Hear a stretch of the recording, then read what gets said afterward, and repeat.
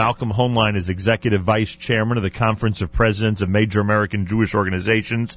Joins us for the weekly update here on this Friday morning. Mr. Hoenlein, welcome back to JM and the AM. Thank you. Good to be with you. A rough week in Israel, we know. The barrage of rockets continues. I'm not going to ask you for predictions because who knows how long it'll last, although we pray, of course, that our brothers and sisters are out of this danger as soon as possible. How did it escalate to get to this point, Malcolm, to the point where the enemy is now firing hundreds of rockets, where Iron Dome is intercepting the majority of them, thank God, and where the Israeli government is seriously considering a ground invasion at this point? Well, it was a natural buildup over many years, especially before the current regime in Egypt came into place, which has closed, more than 1,000 tunnels. During the Morsi year especially, the buildup was escalated considerably and accelerated, and the weapons that came from Iran, from Syria, clearly these missiles, the M320, from Libya, and they came through various circuitous routes. And if you remember the ship that was intercepted a few months ago, where some of these advanced missiles, about 40 of them, were on that ship coming from Iran via Iraq, was ultimately to go to the Sudan, and from the Sudan to the Sinai and Gaza. So this has been an accumulation over time. They also have developed the capacity to manufacture their own missiles, and they're more crude, but they manufacture them in Gaza itself. You also have a competition between Hamas and Islamic Jihad primarily, but also perhaps Fatah today. This has to do with the competition for credibility on the street. This has to do with the fact that Hamas is virtually bankrupt, or is bankrupt. They thought that the marriage with Fatah would create a pool of cash that would pay off their 40,000 employees in Gaza, which did not happen. There are so many factors that contribute to bringing us to the situation we are today. I believe, though, that we haven't proved that Iran is also stimulating this at this time, because we're coming to the July 20th deadline for the talks, right, which do not appear to be moving very quickly. When you say stimulating, do you mean funding as well? I do mean funding as well, certainly for Islamic Jihad, which is their primary outlet as they got angry at Hamas for not backing Assad in the war in Syria. They sort of broke with them. Qatar has been the major funder, and usually when they're under fire and they're standing up against Israel and doing this kind of thing, that they receive the aid. But it seems that they've made a decision to go all in on this in this war. It defies rationality. They have added to the demands that more prisoners be released and other things that they want from Israel for a ceasefire. Not that our brothers and sisters would feel the difference, frankly, but in terms of days this week, today, for instance, Friday, you're observing what's going on. Is it any less than previous days this week? Is it worse? How would you evaluate the direction that this is going in terms of volume of rockets that's coming from Gaza? I would say that it's sustained at a very high level. Those who have the Red Alert app can follothe progression of rockets, of where they hit, how they hit. Again, there were several fired at the Tel Aviv area, and were intercepted also over Ashkelon, intercepted by the Iron Dome, which means that they potentially could have been hit a civilian population. This is one of the big differences, that Iron Dome has diminished the impact and obviously what the ultimate goal, which is to kill Israelis and wound Israelis and do damage. Last night, there was an escalation. And number one, there was an incident across the Gaza border, and an Israeli soldier is badly wounded, and they have asked for tefillot for him. There was also a hit on a gas tank at a gas station, which did cause damage and hurt somebody badly.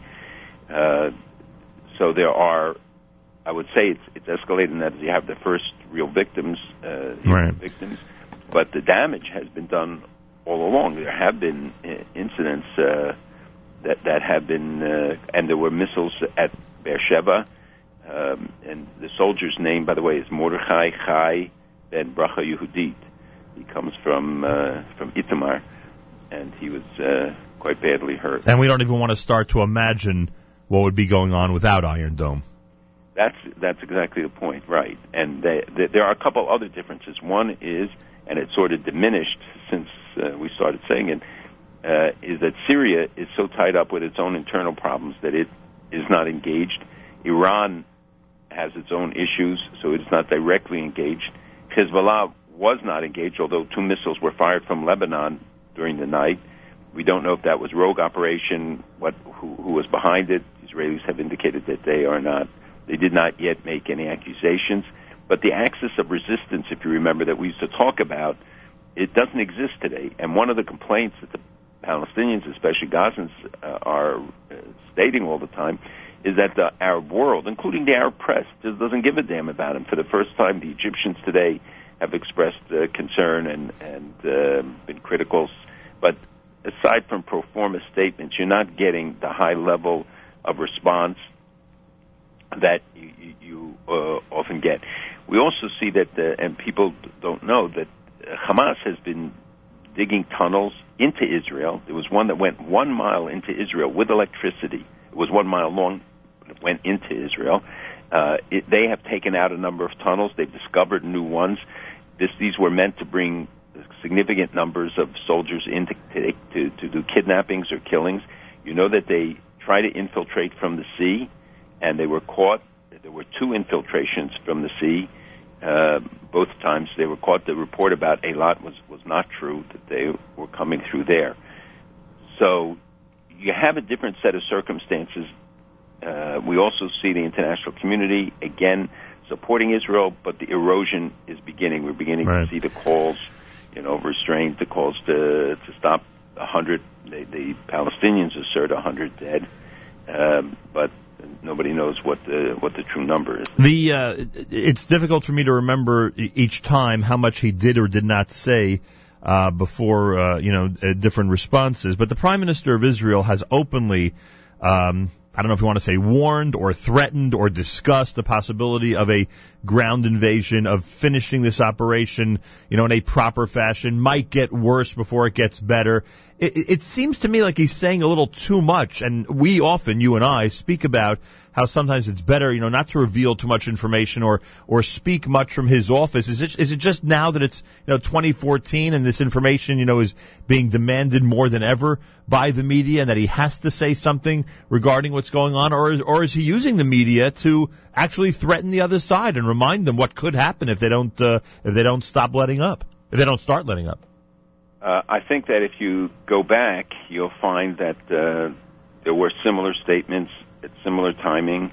There was also a buildup with 10,000 soldiers or more who were called in and were quite upset afterwards that they were not utilized active duty when they were stuck on the border for an extended period of time. Right.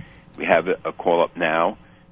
Soldiers are being sent to the north reserves so that they can release the active duty soldiers to come south.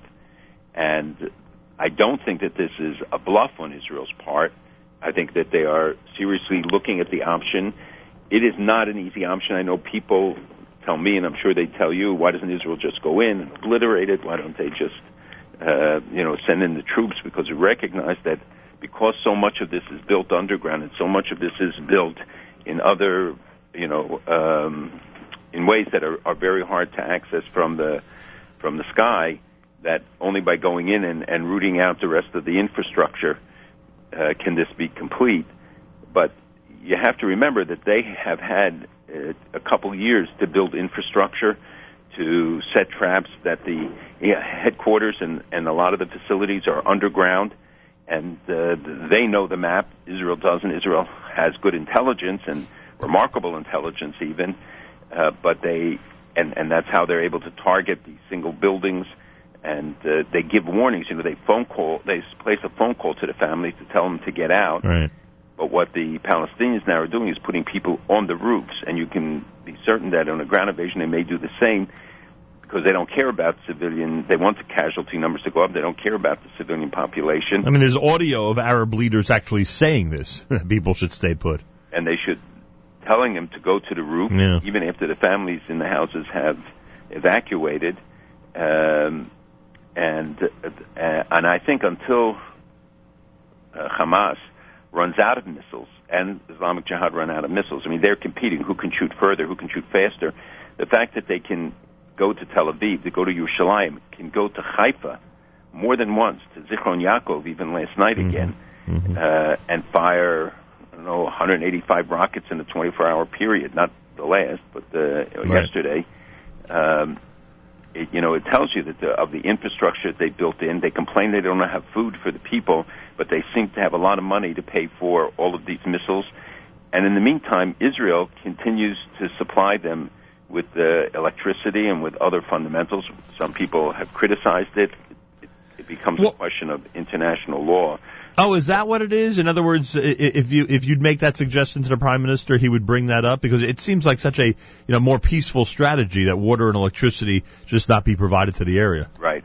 It's collective punishment. It comes there. Yesterday we were told that it's a matter of international law. Right. And Israel as a law-abiding country, etc. That's right. And you also have to look at somebody who has a chance to look at the maps that have been produced, and I think the IDF has it on their sites, but I think called Israel Under Fire, how many seconds people have from 0 to 100, which is the maximum in the most distant areas in the south, near Eilat, etc., but that most people will have between 0 and 30 seconds. It's not a long time. If your children are out playing and you know that they have 15 seconds to get to a safe place, it's a blink of an eye. Mm-hmm. And I know people raise questions always about these things, and I tell them, you don't know what it's like, and that they have to constantly look wherever they are as to where the nearest facility is, the nearest places for them to run to. People in Tel Aviv generally, I think, ignore it, or even if they don't ignore it, life in Tel Aviv went on because they feel so confident in Iron Dome. I think the same is largely true in Yerushalayim in the south. That isn't true, and they have to. You have 1 million people, 1.5 million people living under this constant threat, and today, more than 40% of Israel's population is in range. You have any recollection as to when the first time Iron Dome was used? How many years ago? Any idea how long Israel's had it at its disposal? Well, first of all, Iron Dome has been, it was used in the last war 2 years ago. Iron Dome has been improved greatly. Also, you have more batteries, not enough, but they have more batteries. And this is, of course, funded by the U.S. and Congress deserves a lot of credit for restoring the funding, and the administration for putting in funding for it. This is such a lifesaver. It's almost unbelievable, to think about what would have been if they hadn't had this. Number one, I mean, they probably would have had to go in right away. But the number of casualties, of civilian casualties, in the places where Iron Dome has been operating is mind-boggling. Yeah, this Iron Dome is a great complement to the ultimate Iron Dome, that's for sure.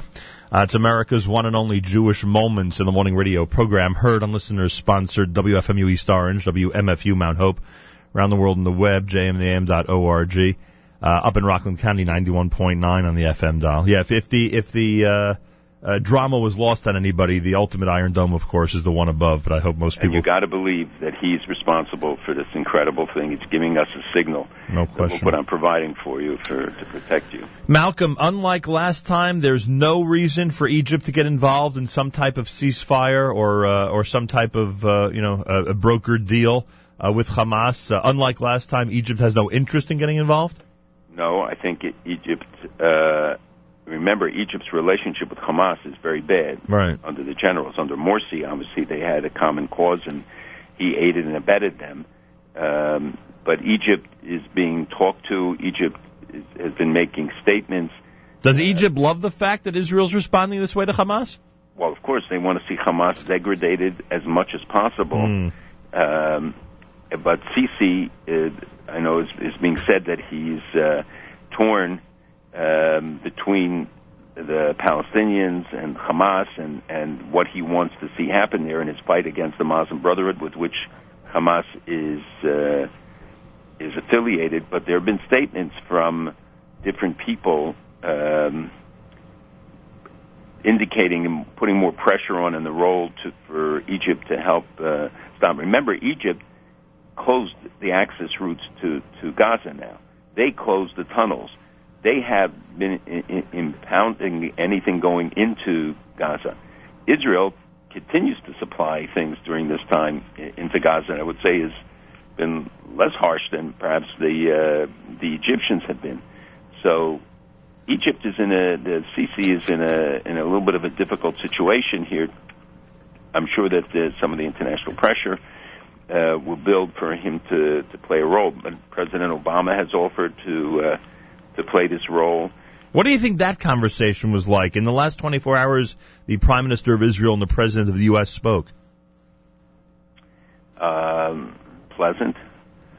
I think that it was, a serious conversation, that the President expressed support for Israel's right to do what it has to, that the United States will stand by Israel. Remember, the relationship with the United States is important if they ever need resupply of things, if right. they need, as this thing drags on. And, of course, for political support, when, as is inevitable, it gets to the United Nations. And we should talk about how I think Abbas is setting the stage for it. That's why he uses terms like genocide and war crimes, because he's trying to set the stage, but he doesn't realize that he could well be the one in the docket, because he's a partner with the real war criminal, which is Hamas, which suits from amongst the civilian population against the civilian population, two clear violations. Defending your country against rockets is not a violation. It is not a war crime. So he better be more careful with what he's saying. I'm sorry, but I wanted to just go back that some of the media in Egypt have called for them to play more of a role, and so I think you might look to it. In terms of the president, after he made those references to Israel's support, he also called then for restraint and for calm and for both sides to exercise, caution, etc. So I don't know how the end of the conversation went. The beginning looked good. It's interesting because some people might be shocked to hear me say this, but they are partners, so to speak, in the most important aspect of Israel's defense right now, and that's of course Iron Dome. So to think that the United States doesn't have some type of input or a right to some type of input in this whole situation might be a little far-fetched. America, Israel and America's relationship is very intricate. No matter what the personal relationships are, the fundamentals are very strong. The mutual interests are very strong. It's in America's interest that Israel defeat Hamas. Hamas's main target is still the big Satan, which is the United States. And the people backing them are the same ones backing the other terrorist entities which threaten the U.S., threaten our interests, threaten our allies. So America's and Israel's interests certainly coincide.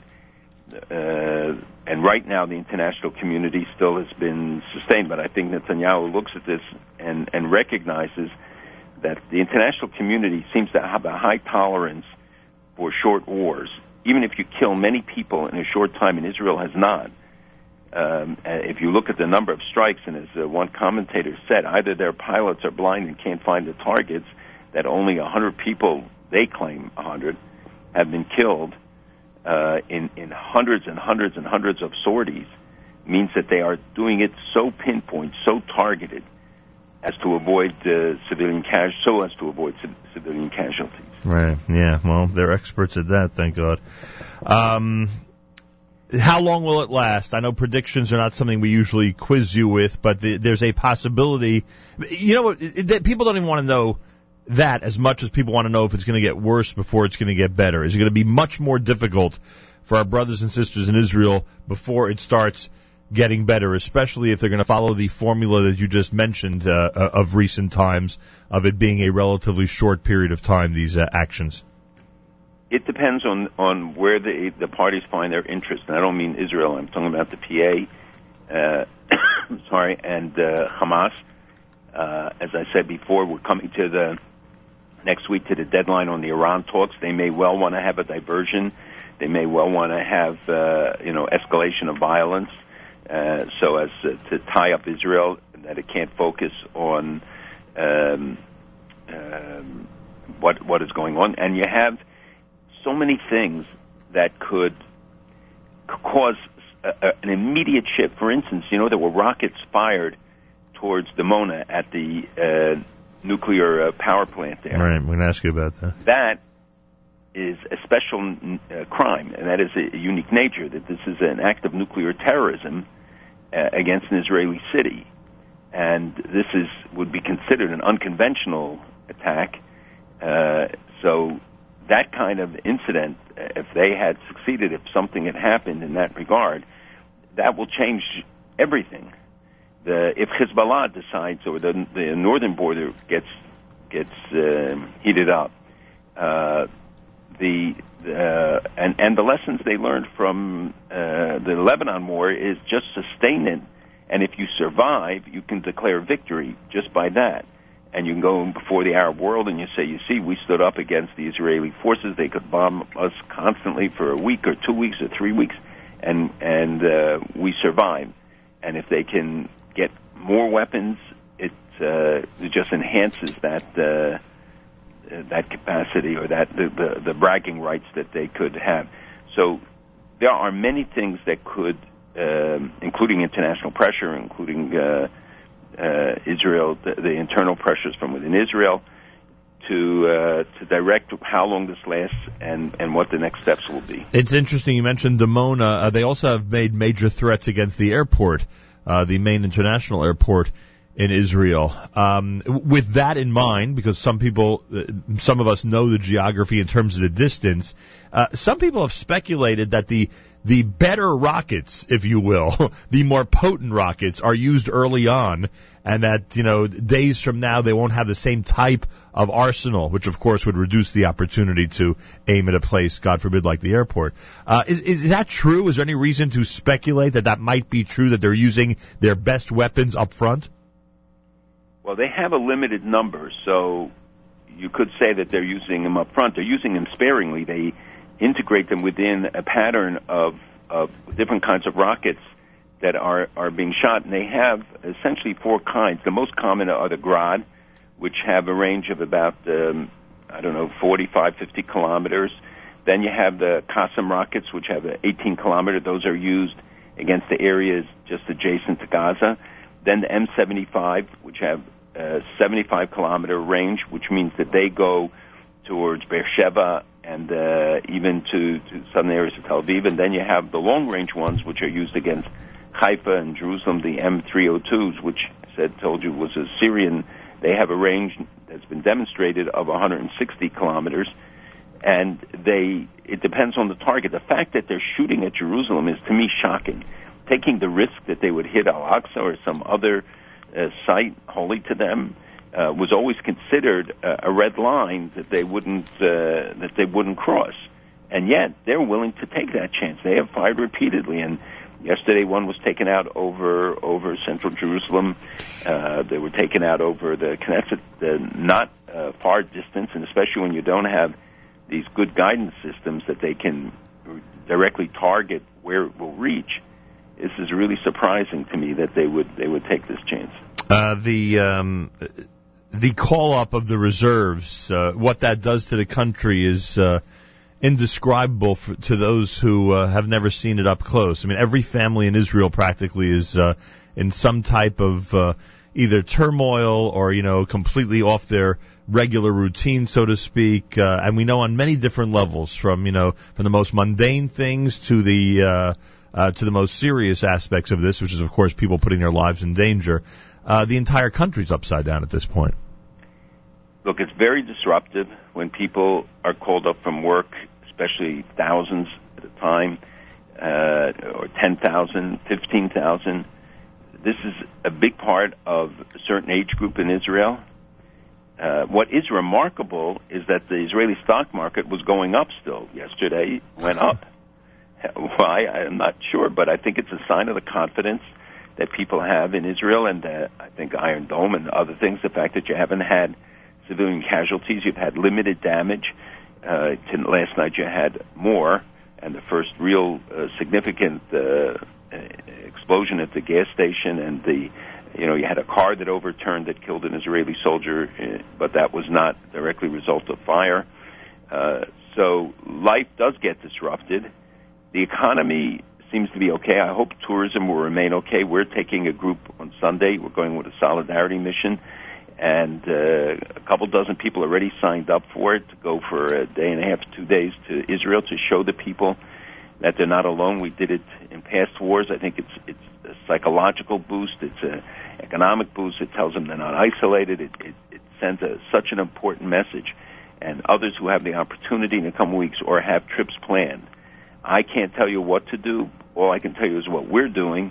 And I think you got to think about the obligation to show the people of Israel at this critical time that they are not alone, and that the people canceling visits, which I understand, but I think just realize it has a major impact. It has a We're not telling anybody what to do, but it has a major impact. On the receiving end, if God forbid there were incidents here and people would say, well, we're not going to visit there anymore. Right. A lot of us have kids in Israel this summer. Kudos to all the programs that are taking all the precautions necessary, are evaluating things on a regular basis, and I mean by the hour, I don't mean by the day, to make sure that everybody is safe and doing what needs to be done, and are going ahead with the plans, and again, doing so in a responsible fashion. And anybody out there who, again, Malcolm nor myself, nobody else is telling anybody what to do, but there have been. And it may be a generational thing, Malcolm, because years ago we know that, there have been mass exoduses from Israel during situations like this. We have not seen that, and it doesn't look like we're heading toward that. It may be that the spirit that has brought so many young people to the land, that has encouraged them to join the army and show not just solidarity, but ready to act on behalf of Israel's future. It could be that whole spirit is just permeating this generation. Everyone's willing to stick it out, and to be with their brothers and sisters as long as they can. I think that's true, and I think it's a tribute to everybody who does and who continues to go. I know that flights are still full, and people point to the ads where they said that people can change their tickets. I think that was an important gesture, but you have to remember that a lot of other people are booking tickets then, so the flights are not going empty because of it. They may have different people than originally intended, but I think the fact that Iron Dome and the cities have remained relatively safe. Last night, people tell me the streets and the bars and everything in Tel Aviv was full because people have confidence in it, and hopefully that will be justified ongoing. We should mention, and of course, a lot of people in this audience know that I was critical of certain government officials in this country a few weeks ago. We should acknowledge that many people in the world of government have stood beside Israel during this time. Members of the United States Senate, the United States House of Representatives. I know we expect them, especially Congress, to stand by Israel, but some of them really come out with very strong statements that the White House themselves may not, come out with statements as strong as that. So we acknowledge those that have been out there at the forefront, leading other members of the United States Congress with strong statements on behalf of Israel. And everybody in the audience has to contact their elected officials at every level and say, please send me a copy of your statement supporting Israel at this difficult time. Don't just ask for a statement. Tell them you want a copy of it. You want to see it. We want every one of them to be out there. And there should be local gatherings as big as wide as possible, bringing different shuls together to say Tehillim for the people and for the soldiers, that we have to show our support. Invite elected officials to be there and make them go on record and publish what they say. It's not enough for them, later on to shed crocodile tears. I want to see them out there, out front now. We've had some disturbing statements during the week. We've had, by and large, from Congress, very strong support, but also too much silence. And I think it's imperative that people force the public officials or encourage public officials to take a stand, to get out there and speak out. Did you say silence or near silence? Did you say silence? Some silence. Or near silence? It seems to be a sensitive point in the New York Times, whether it's silence or near silence on an issue. By the way, kudos to those who wrote to the Times and were outraged by the editorial about Benjamin Netanyahu and whether he did or did not react in regard to the murder of the Arab boy. That it may be a subtle correction, but Malcolm, you'd encourage people to keep correcting those subtle corrections. There are corrections. They've had many mistakes, and so has the rest of the media. And some of the coverage, just reporting on Israel's actions without, and as a closing line in the closing sentence, they say, and Hamas fired some rockets at Israel, without telling the truth about these rockets with big payloads coming across that will kill, murder, damage. And they play it down, and the focus is only on Israel, and they tell all these sob stories about what the other side going through how come they don't tell about all the people still coming to Israel to be treated medically, about the medicines that Israel sends in to the Gaza Strip. The rest of the Arab world doesn't care, but Israel sustains its obligations and its responsibilities even at this time, and that the story of operations and things that were being done for Palestinian children from Gaza just in the last few days. I assume that the border crossings now are closed and it's probably too difficult, but up until now, it's been going on. Malcolm, do you know how much ingenuity is being lost because so much manpower has to be used because of situations like this? You know what on top of what already has been coming out of Israel, could you imagine what would be coming out of Israel if there were peaceful times and the neighbors were not as difficult to live with as they are today? Look, I think Israel has the startup nation is a revolution, and a lot of the incentive about destroying the economy, bringing it to a standstill that they couldn't export oranges today. Israel continues, and you're right. There were attempts at first to hit the airport, but that I think is being dealt with very creatively. And Iron Dome is covering the airport, so I think the flights are continuing. I've spoken to many people who flew in and out without any problem. I'm sure some airlines from Europe and others may deter some flights or defer them, but all the more reason why we should be going and showing and that we're not afraid and we stand with the people of Israel now.